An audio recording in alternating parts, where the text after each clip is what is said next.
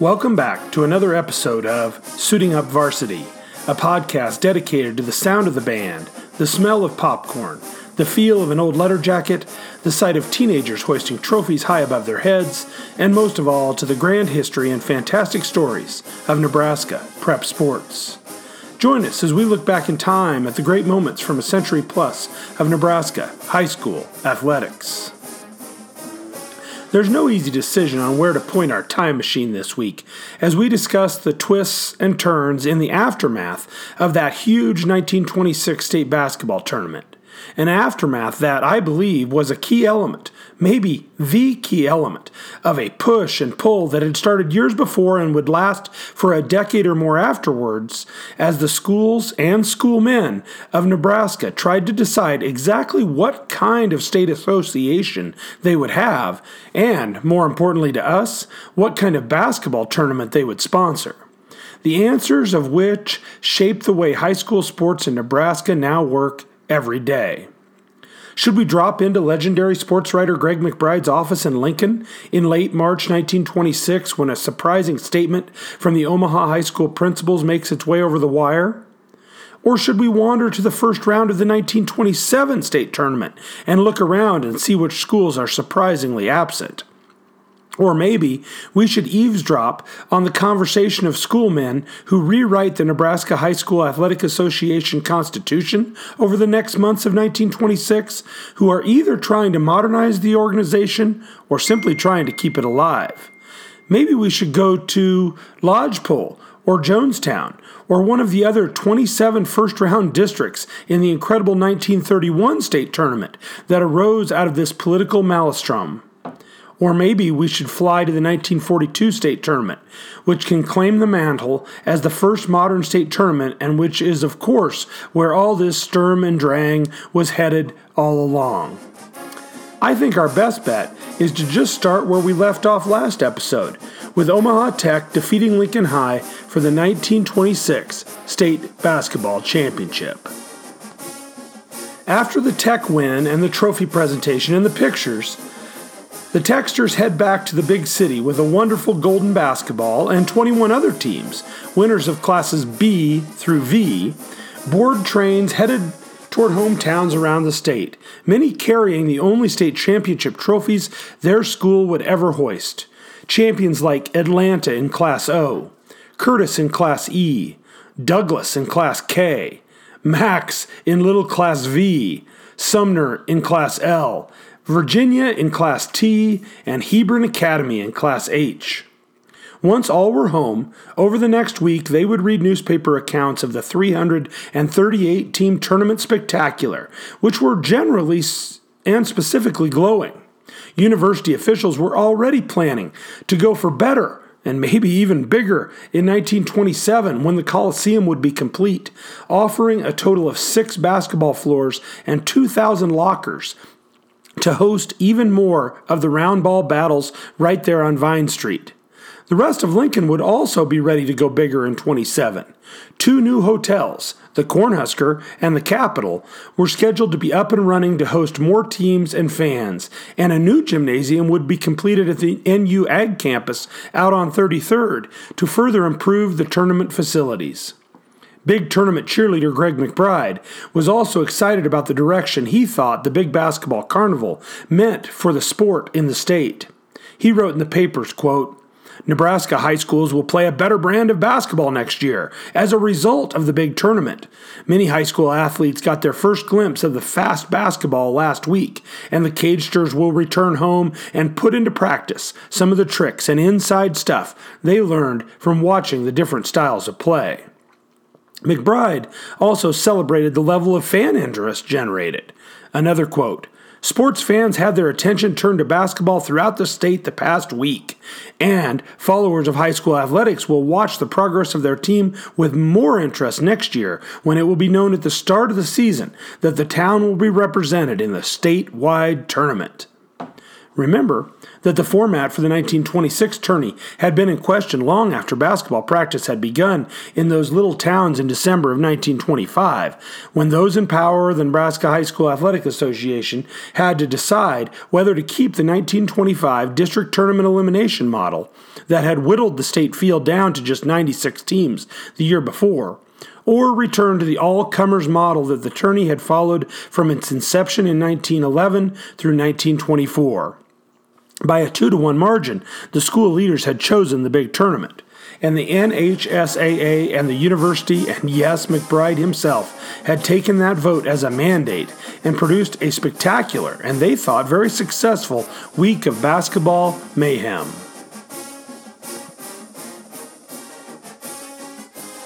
As the first 2 weeks after the 1926 tournament passed, there was much back-patting and congratulating, and a lot of planning for more and bigger and better to come. But then, on Sunday, March 28th, everything changed, with a 3-sentence press statement from the principals of the 5 Omaha public high schools. The first sentence dropped the bombshell. Whereas the social situation connected with the state basketball tournament has become unwieldy, involving problems beyond the control of our high schools, therefore be it resolved that Omaha Public High Schools hereby declare their intention of entering no teams in the 1927 basketball tournament. The final 2 sentences of the statement, signed by the principals of North, Tech, Central, South, and Benson, as well as OPS Athletic Director Ira Jones, tried to be as non-confrontational and non-blaming as possible. In taking this action, the Omaha Public High Schools expressly wished to state their intention to maintain their membership in the Nebraska State High School Athletic Association.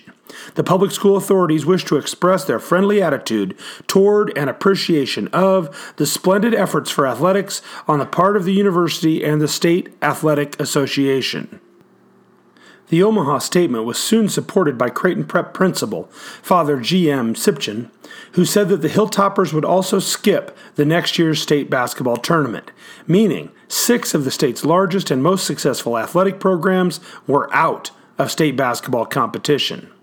And, that quickly, the euphoria of tournament organizers and boosters was doused with the cold water of the reality that schools which had claimed 6 of the first 16 state championships and participated in the final game of 13 of those tournaments would not be coming back to Lincoln.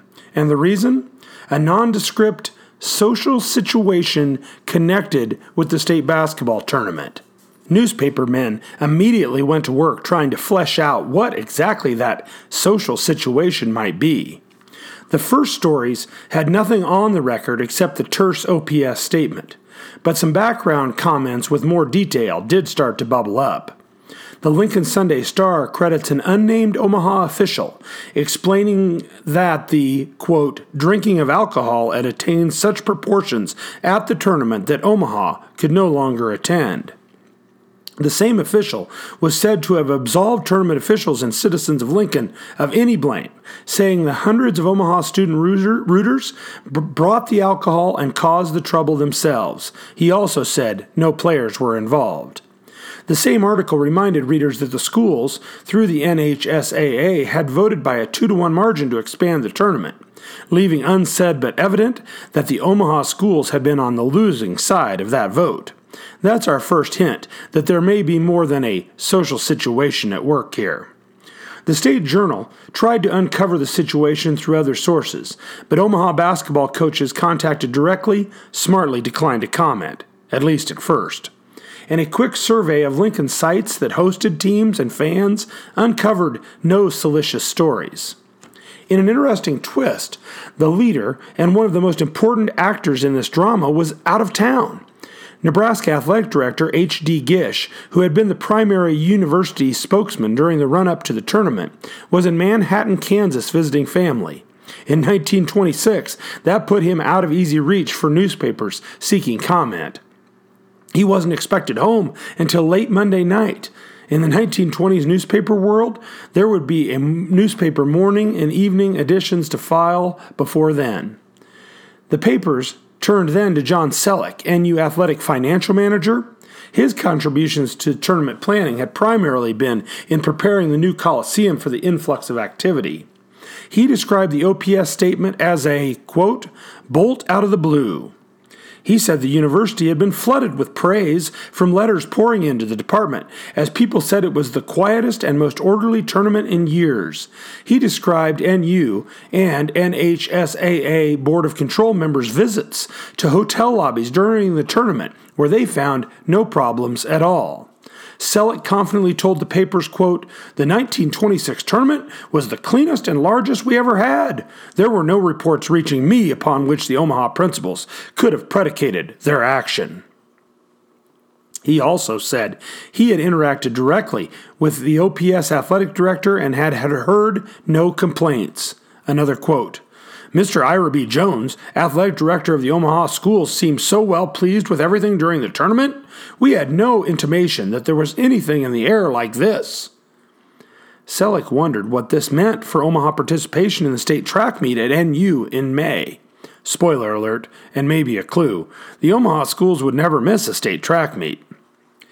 The next stakeholders in the big tournament to be heard from were Lincoln community members, specifically some businessmen who, of course, had profited from all the young people pouring into the capital city for the big tournament. The manager of the Lincoln, a hotel just west of campus at 9th and P, told the papers, quote, there was no rowdiness of any kind. The boys on the winning team were not even boisterous. The manager of another downtown hotel, the Lindell, made essentially the same statement, according to the State Journal. Another Lincoln organization with stake in the tourney, the YMCA, was also heard from. W.A. Luke, the secretary of the Lincoln Y, told the newspapermen that the charges were laughable. He said that he made a specific effort during the tournament to keep informed on the conduct of contestants and fans because his organization sponsored another big statewide gathering of students in Lincoln, the High Y Convention in the spring. He told the papers, quote, I would say the conduct this year was a big improvement over that of earlier tournaments. I have been in position to know because we have had men stationed at various places for that purpose. Clear from all these comments is that there were certainly worries before the event about the behavior of the students gathered for the tournament. One wonders, in fact, were there any middle-aged Lincoln men at home during the tournament, or were they all wandering the streets through the night doing morality checks? But just as clear is that the Lincoln men thought the students had passed that test. Luke, the Y man, then brings some humor to his argument. Quote, I might cite an instance that happened during the 1923 tournament when the legislature was in session here. Our men were told that a bunch of high school boys were gambling in a hotel room. We investigated and instead found a group of legislators. He added he thought the Omaha principals had probably heard some exaggerated report and acted upon bad information. I think at this point, the Lincoln hope is that they will quash these rumors of a Lincoln-based teenage Sodom and Gomorrah, and the Omaha principals would rescind their order. As more comments start to trickle into the 5 daily, sometimes multiple edition newspapers serving Lincoln and Omaha in the 1920s, we see ripples, though, of other issues that may not have made the principal's terse statement, but obviously inform the situation. Someone finally gets a basketball coach on the record. Omaha South mentor James Patton. He says coaches were not consulted in the decision, but that the decision is probably just as well, because the out-of-state schools were planning a conference that would exclude Lincoln and Omaha. He's obviously talking about an issue that has nothing to do with the moral or immoral behavior of teenage fans after basketball games, but it's definitely one that he thinks is germane. Here's where I tell you that I've buried my thesis, and it is this. The Omaha withdrawal from the state basketball tournament in 1926 is just one small symptom of an era of big change in high school athletics that's going to set the course for almost everything we now know about how Nebraska competition is organized, supervised, and conducted. Packer coach Patton thinks Omaha should get out of state competition, not simply because of moral degradation, but because he expects the biggest of the outstate schools are trying to exclude Omaha from them anyway. He's probably talking about the Mid-State Conference, which will crown a football champion, York, in the fall of 1926. 8 of the biggest outstate schools will come together: Hastings, Grand Island, Norfolk, Fremont, Beatrice, Columbus, Kearney, and York, and try to organize league play. Fairbury will join by basketball season, and Crete a couple years later. That is a powerful 10-school consortium that Coach Patton, and I think we can assume many of the other Omaha sportsmen, feared would take control of the Nebraska sports scene. And it isn't the only one. Conferences make their first appearance in the Cornhusker High School conversation in the 1920s. Out west, Curtis, Gothenburg, Holdridge, Lexington, McCook, and North Platte are playing in the Southwest Conference starting in the fall of 1928. Before all this, in 1925, the Frenchman Valley League forms in the southwest corner of the state. Culbertson, Imperial, Palisade, Stockville, Trenton, and Juanita, along with the McCook High Reserve teams.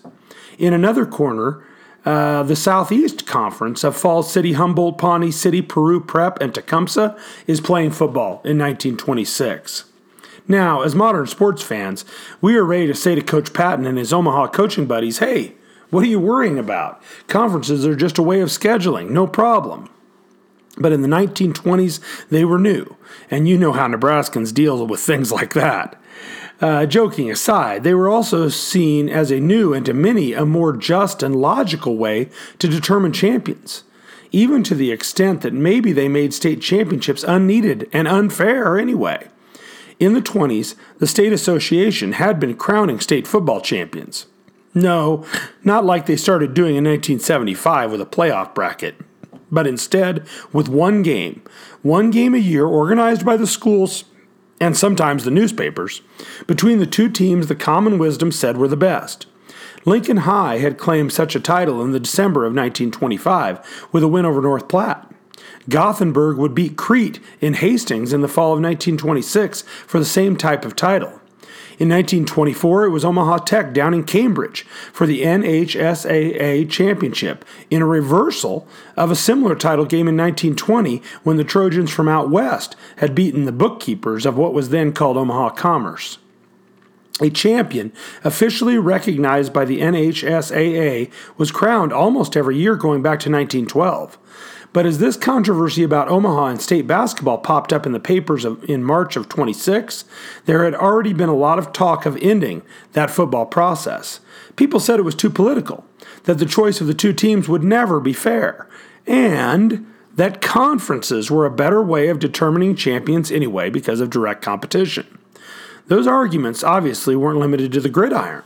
If conferences determine better and fairer champions, and more of them making more schools happy, in football, why not in basketball too? As unthinkable as this concept is to us now, maybe, thought some schoolmen of 1926, there just shouldn't be a state basketball tournament at all.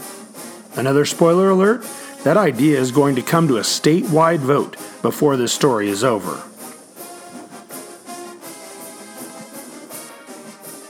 So, now that we are seeing that there were some strands of hidden politics, let's go back to the papers, where the moral issues are still getting most of the ink. The World Herald gives the story front-page banner headline treatment: Omaha quits state cage tourney. And they have a few more unnamed sources with details to raise the stakes. Girls. An unnamed principal describes wild conduct on the part of some students and outsiders, including liquor and, God forbid, the actions of some girls who went unchaperoned as causes of it all. Another unnamed observer is sourced claiming to have seen 4 girls drinking from a bottle in a Lincoln Hotel hallway. The same observer says the girls were ejected from the building. Well, now it's getting real around here. Both of those sources go out of their way to push the principal's version that repeats that no basketball players were accused of anything, and to continue to absolve the university and the state association of any blame. In the same article, we do get our first statement from an individual principal, Dwight Porter of Tech. Unsurprisingly, he's much less alarmist than the unnamed sources. He describes the decision as primarily precautionary in nature. Quote, "The crowd attending the tournament has grown so large that it is impossible to handle the situation, which has grown worse and worse. In such large crowds, there is bound to be some who misconduct themselves. It is not fair to the students as a whole to subject them to possible censure because of the acts of a comparative few. When the plan of holding district tournaments was in effect, with the final game played in Lincoln, the crowds were small enough for the teachers, chaperones, and officials to handle the situation. But under the statewide tournament plan, it is beyond our control. It is not an athletic matter to be considered, but an educational one." Unquote. Obviously, Principal Porter didn't want to get down in the mud with stories of hotel lobbies, liquor bottles, and young ladies. He just wanted to paint this as the only logical educational decision that could be made. No fun, but understandable. The fun gets going again, though, in that same World Herald story, thanks to some amazing new technology, the long-distance telephone call. The paper evidently gets Mabel down at Ma Bell to plug in the correct series of wires and raises NU Athletic Director Gish all the way down south in that faraway locale of Manhattan, Kansas. Their use of cutting-edge tech pays off as they get some pretty feisty quotes out of the university's top sports official. Gish begins with his shock at the Omaha announcement, quote, "I can't understand such a move. I was given to understand by Omaha coaches who attended the tourney that everything was highly satisfactory, better than ever before."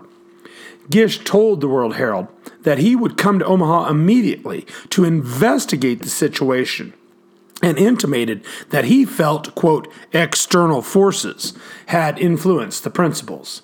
He continued to explain that this flew in the face of conversations he had with Omaha men at the event. Quote, "Coach Schmidt of Central, Ernie Adams, and Jim Drummond of Tech were especially eloquent in their praise of the tourney. They declared that they had witnessed no untoward acts by either the pupils or members of the teams." And, of course, it turns out he was also prowling the Lincoln streets in the dark of night during the tournament. Quote, "With Ira Jones, director of athletics in the Omaha schools, I went the rounds of the hotels at night. We spent until 3 o'clock in the places where the teams and pupils were lodged. At the biggest hotels, the quiet of a cemetery reigned. This goes for any hour, and even on the night of the final game when Tech beat Lincoln for the championship. Jones was very pleased with the conduct of all the boys. These principals were not there. How can they act as they did? Why don't they listen to their own coaches?" His defiant and incredulous tone continued. I have letters in my possession, dozens of letters from all sections of the state, complimenting the University of Nebraska on its handling of the tournament."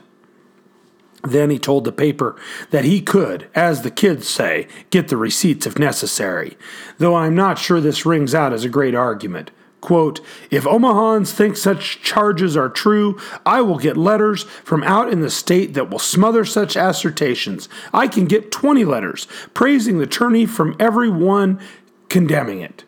And my letters will be authentic."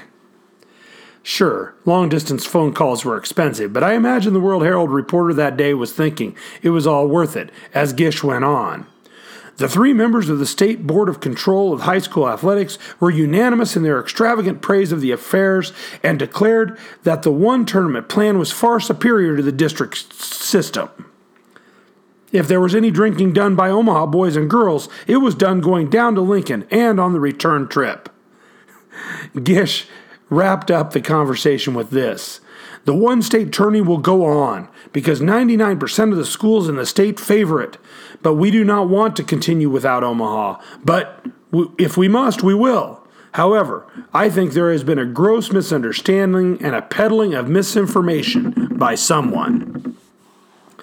Gish also told the World Herald that he was at a Friday meeting just before this weekend in Omaha, just before the announcement. He probably means the state swim meet at Omaha Tech, and that no one spoke of the tournament except to praise it.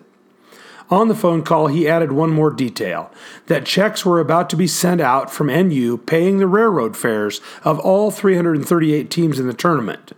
Ah, money.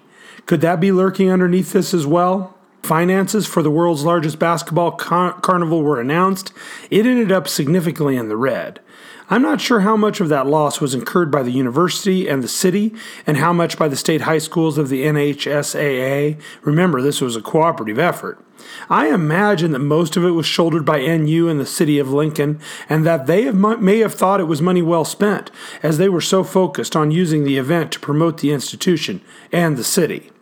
But I know my American history well enough to understand that as this story stretches through the next few years and even decades, those financial stakes are going to get much more dire and can't be ignored for how they affected the decision makers that transformed the Nebraska State Tournament into its modern incarnation. The World Herald continued its long-distance dialing, and we got our first comments from the State Athletic Association. The paper connected with North Platte Superintendent and NHSAA Board of Control member W.J. Brom on the phone. He was firmly in the University and Lincoln camp. Quote, "The Omaha principals are victims of a fabrication. The coaches of the Omaha schools, almost all of them, told me personally that they were strongly in favor of the tourney and were very pleased with its conduct. I have been connected with these tourneys for many years. This last one, in which the greatest number of teams were entered, was the cleanest and the best run of all that have been held, and I know what I'm talking about. I have been there. It has been my duty to investigate and watch the conduct of the pupils. I know, too, that 95% of the high schools in the state favor the one tourney plan and would not consider returning to the district plan, which failed miserably the only year it was tried." Now, a couple things here. First, those stats Gish and Brom threw around, 95 and 99% favorable ratings for the one big tournament, seem a stretch. Remember that the plan was only approved 2-1, 67%, and that it had only been a couple months since that vote. Second, though, he's right. That 1925 district plan was a mess. The district setup, where teams had to win a bracket to get to Lincoln, the first such plan in Nebraska, which we know will eventually become the norm, was quite a bit different from what we understand today as districts. In 1925, there were 16 district sites where multiple tourneys were played. Schools could basically choose which site to attend. The organizers of the district then would classify the teams. So at many sites, there was a Class A, Class B, Class C, and Class D tournament. Some sites didn't feature all four classes, and one, Midland College in Fremont, had so many teams that they had 5 classes. In all, there were 48 brackets statewide which produced 2 qualifiers each, the champ and the runner-up, for a manageable 96-team field in Lincoln. When those teams were divided into classifications in Lincoln, there were to be 6 16 teams brackets at state, classes A through F. Those district classifications were basically thrown out the window. Teams were evaluated, as always, with a committee trying to place the top teams in A and recognizing that the classifications in different districts were not equal. First, only 13 of the 16 Class A district champions were allowed in the top bracket at state. Western A champs Chadron Prep, Big Springs, and Bassett were passed over for district runner-ups from the East, Hastings, Crete, and Creighton Prep.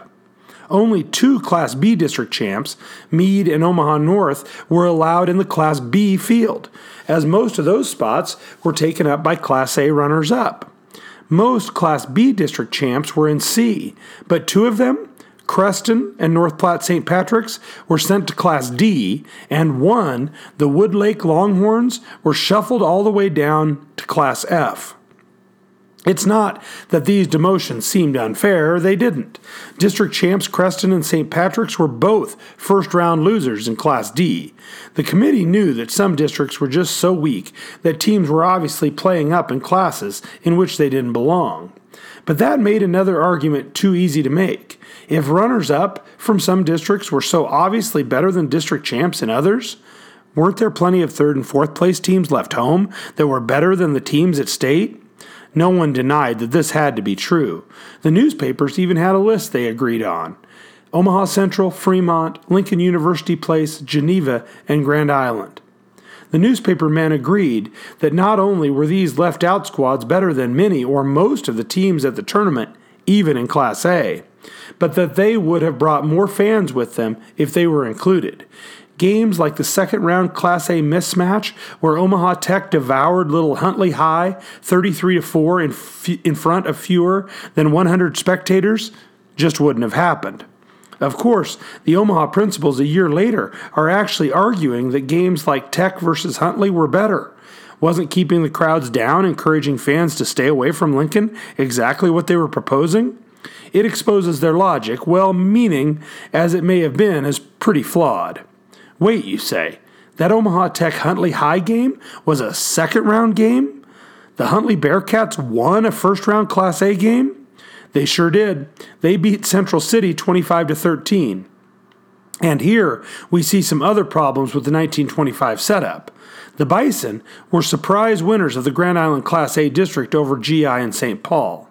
Central City was originally seeded by the committee into Class B at state, but was moved up at the last minute when Norfolk, a Class A district runner-up, backed out of the tourney because of illness on the team.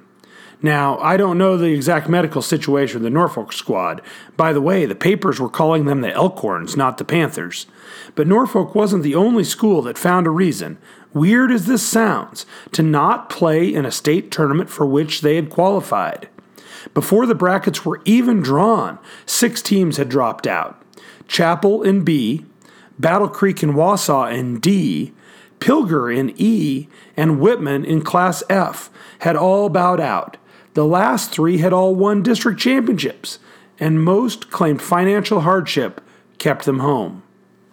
That meant the brackets, as the first day of the state tournament began, the primary courts were on the state fairgrounds in 1925, had just 90 schools, not 96.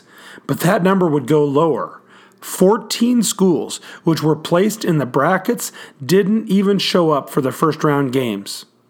You can look up the 2-0 forfeit scores in the official records, including 6 of the 16 teams that had been assigned to the Class F bracket. Kearney and Hebron Academy were no-shows in Class B, and Class A was the only intact 16-team elimination in the entire carnival. The 1925 tournament really only drew 76 schools, barely 75% of those which qualified. One can start to see why the Omaha principals would choose to just bow out of future tournaments rather than demand a return to the 1925 rules, no matter the moral dangers they thought the 1926 setup exposed their students to. A return to the 1925 procedures just wasn't a viable option. As the week went on, the newspapers kept digging into the situation. Largely, they just went back and forth between the university, the state association, hotelers in Lincoln, and the Omaha principals. As time passed, tempers cooled, statements were walked back a bit. Benson principal Mary McNamara told the papers, quote, "The whole thing is that we thought it was bad for pupils to go where crowds were so large. We have absolutely no concern of the tournament and anybody connected with it. We acted for the protection of the children. Had there been any other reason, we would have said so in our formal statement."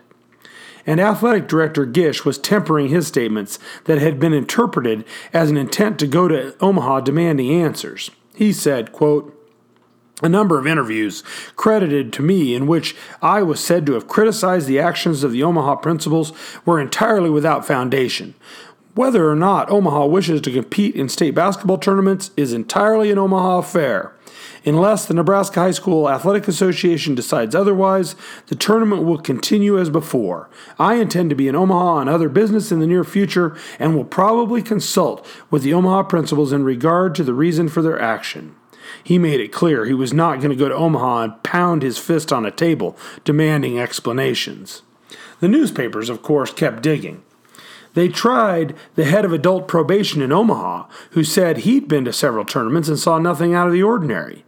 They went to the Lincoln City Jail's matron, and she said there had been no high school girls locked up during the tournament. They did get some more basketball men to go on the record, pointing to non-morality-based problems that may have been factors. Beatrice coach H.H. Johnson echoed Omaha South coach Patton's belief that this was at least partially the school's maneuvering as conferences appeared in Nebraska. Quote, Nebraska high school athletics are traveling rapidly toward the conference system. Already several conferences are in existence and several more are being organized. The Omaha schools are simply preparing for this change. 3 coaches, James Drennan of Creighton Prep, Jimmy Johnston of Fremont, and Dwight Thomas of Hastings, said they thought the lack of quality refereeing was probably a bigger factor in the withdrawal than the principals were letting on.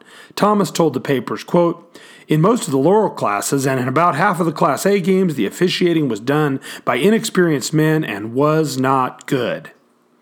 Meanwhile, the Omaha principals were coaxed more and more onto the record individually, and they continued to beat the moral drum. R.M. Mars, Omaha South head man, said, quote, we all know what happens when a large number of adolescent boys and girls get to milling around with no particular objective and no thought other than to have a good time. We know, more than we care to know, what goes on at the hotels when young people are together for several days away from home without school training and influence. Central principals J.G. Masters went a step further, telling the newspapers, quote, it is a case of too many boys and girls being thrown together with little restraint and beyond the discipline of home or school. There is no group big enough to properly handle them. Boys and girls get together in hotel lobbies and lounge around. Mischief is bound to brew. He was the first Omaha leader to point out that money might be involved as well. Quote, another reason for withdrawing, Masters told the World Herald, is the time and expense attached to keeping teams and coaches at a tournament for 3 or 4 days. This, as well as the unwieldy crowd, was eliminated under the old district tournament plan. Finally, on March 30, the Omaha Bee, a paper that will eventually be absorbed into the World Herald, will find the story that may well have been at the bottom of it all. They reported that a group of 7 Omaha girls and 7 boys were discovered to be drinking in a hotel room by a hotel detective and asked to leave. The girls, 4 from Omaha Tech, 2 from Central, and 1 from an Omaha private school that doesn't get named, ended up scattering, some to other hotels and some to stay at the train station. Interestingly, the boys' schools were not identified, and neither was what became of them after the party ended. So perhaps that is the story that started this all. The decision will stick. The Omaha schools won't appear at the 1927 tournament, and except for a strange one-year reprieve in 1931 when the tournament was just weird in lots of ways, we'll get to that in a minute, they will not return until 1935. In the meantime, the state basketball tournament will go through an almost constant set of changes as the NHSAA takes complete control of the event and further defines its own role in state activities, which I think is the real story here. This was a time where the schools were figuring out how high school athletics was going to work, and the Omaha boycott was those schools' way of exerting pressure. Here's how it all played out. To understand how the state tournament was shaped in the aftermath of the Omaha boycott, I'm going to kind of run through year by year. We've already talked about 1925 and really the disastrous first attempt at districts by the Nebraska State Association. In 1926, even as the big tournament was happening, only about 260 of the 500-some schools competing athletically in the state are members of the Nebraska High School Athletic Association, and more than a few members are behind in their dues. The association is not strong. And remember, they weren't even running their own signature event, state basketball. The university was doing that. The Omaha boycott is a symptom of that weakness and a general lack of specific focus of what exactly a state association should be doing. For the next tournament in 1927, the members of the NHSAA will not reinstate district qualification as Omaha called for, but they will require teams to win 40% of their games in order to qualify for the tournament, hoping to shrink the size. This, plus the Omaha boycott, reduces the festival to 16 classes and 258 teams. Oh, and the Board of Control eliminates association recognition of state football championship games, a move predicted by those pointing to the rise of conference influence. In 1928, the schools, including Omaha, overwhelmingly approve a new, stronger constitution for the association. The update was badly needed. For example, under the original constitution, only 11 schools were required to form a voting quorum, ridiculous in a 200-plus member organization that hoped to double in size. The Board of Control was expanded to 6 members in order to be more responsive to membership, and in perhaps the most controversial measure, age eligibility was changed from 21 to 20. In other words, an athlete could play until the day he turned 20, still causing mid-season eligibility to haunt some teams. Oh, and I'm good at saying he because the schools also voted, following national trends, to eliminate girls' basketball competition of any kind. They had stopped the girls' state tournament, run by the Havelock Business Association in 1924, but after 1927, they stopped the girls from interscholastic play of any kind, a ban that would remain for 40-plus years. The association further attempts to shrink the state tournament in 1929 by requiring teams to either win or be runner-up in a district or win 60% of regular season games. The percentage requirements for those last 2 years were partly in place to encourage NHSAA membership and keeping a school's dues paid, as only games against members in good standing would count towards qualification to the state tournament. It was working as membership was growing. The state tournament shrunk to 123 teams in 8 classes, but there were over 300 association members now. In December of 1929, the membership approved an updated plan for district qualification for the 1930 tournament, partly eased politically by the 1929 tournament, where almost every team that attended qualified through a tournament instead of the 60% win rule. This was also the first year after the stock market crash that started the Great Depression, and the plan limited travel by having many tournaments spread out geographically, saving the schools money. The opening weekend consisted of 33 district tournaments for all the schools with fewer than 100 students. The winners and runners-up of those brackets advanced to the next week's 15 regional tournaments, where they joined all the schools of 100 or more students. The top 2 teams from each of those 1930 tournaments, 30 schools, qualified for state. The Board of Control then selected 2 more teams to round out a 2-class, 32-team state tournament. Yes, the first wild cards were handed out by board vote in 1930.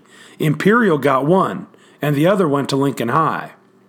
One of those board-chosen slots came to the rescue of Nebraska's high school superpower, Lincoln High. A depleted Link team, with future Husker athlete and coach Bernie Masterson injured, was upset in the regional semis by Jackson High. But Masterson returned for state, and Lincoln High justified the wild card by winning its 7th state title. The 1931 tournament was even stranger in a couple ways. First of all, it was voted out of existence in December of 1929, when the first ever delegate assembly, established by the new Constitution, voted to make the 1930 tournament the last one ever. Yes, really. The vote wasn't even very close, but some of that seemed to be political wrangling. True to the predictions from 1926, conferences played a part.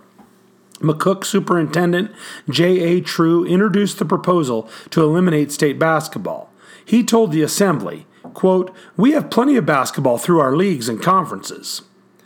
Big schools seemed to lead the charge as legislation favored them, like the 8-semester eligibility rule that stopped the small school tradition of playing 8th graders to fill out thin rosters. Greg McBride reported that even right after the assembly was gavelled closed, the small schools were organizing to bring the tourney back with a referendum in the spring. It didn't even take that long. A petition was circulated immediately, and referendum ballots went out in late January. Both the elimination of the state tournament and the banning of 8th grade eligibility would be up for a vote. A two-thirds majority would be needed to overturn the Delegate Assembly's decisions. The Beatrice Sun, editorializing for the return of the tournament, called the 20-year-old state tradition of state basketball a bumbling ox which had at last begun to attain a little physical coordination and was given promise of becoming a valuable institution. The eligibility rule stood, falling about 100 votes short, but the state tournament was reinstated with 8 votes to spare, 30 to 139. Give that a thought for a minute. Change 9 superintendents' minds in 1930, and the Nebraska State basketball tournament might have ceased to exist. Instead, the tournament survived the existential threat and came out stronger. First, notice the count of that vote. 439 schools were in the association and actively involved in the process.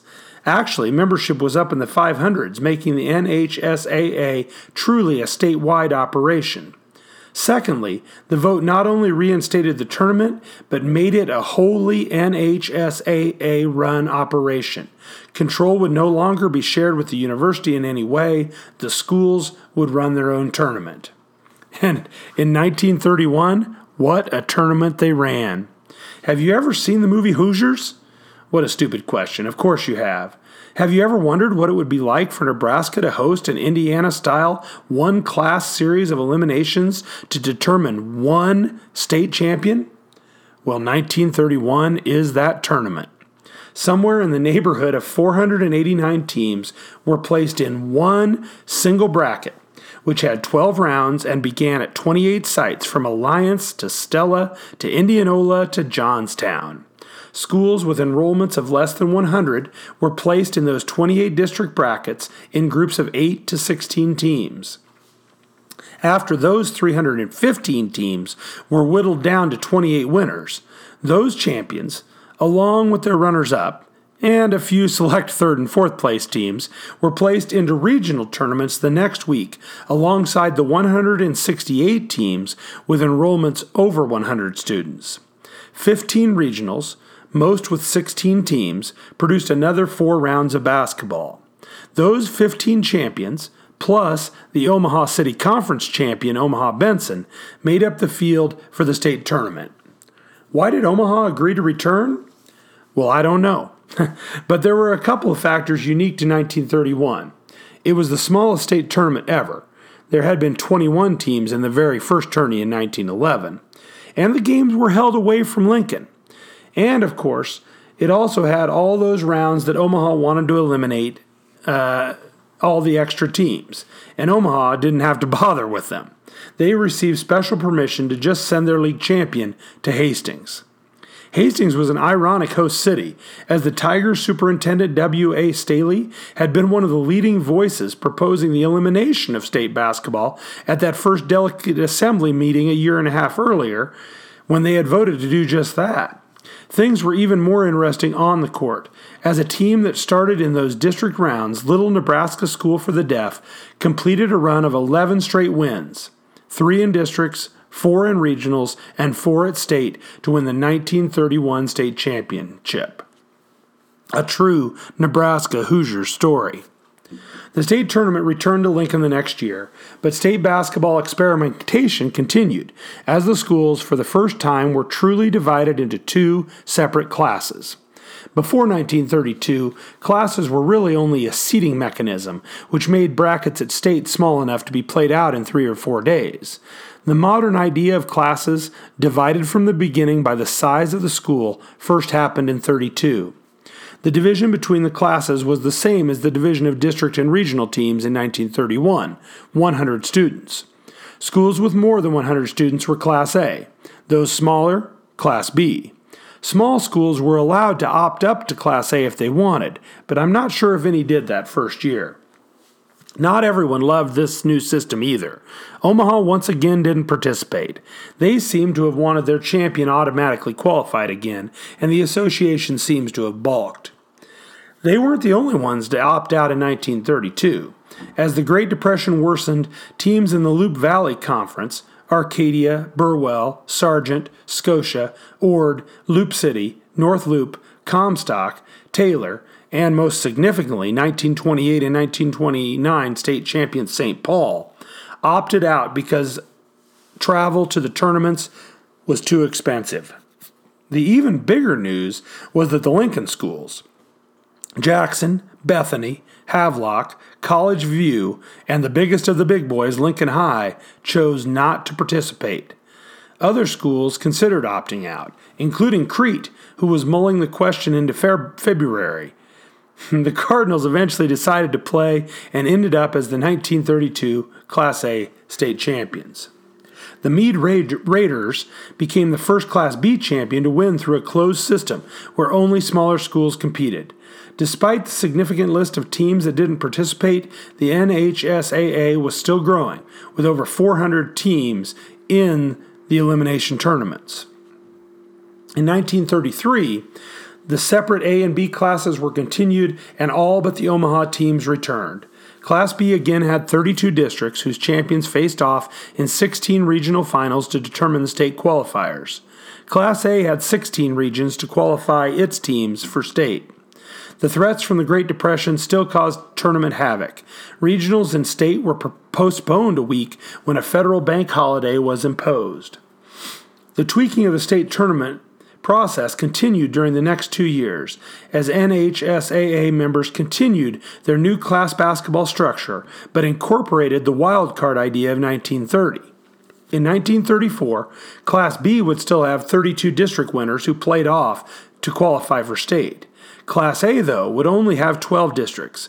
Instead of choosing the additional 4 qualifiers after the qualifying tournaments, the Board of Control picked 4 state qualifiers to sit out districts: Lincoln High, the Missouri Valley Conference champion; Hastings, the Mid-State Conference champion; Columbus, the defending state champion; and Grand Island, which battled Hastings for the Mid-State crown into the final week of the season. Opting up was still allowed, and 3 schools used the rule to play in Class A: Pilger, Harrison, and Minnetonka, with Pilger winning its district and qualifying for state.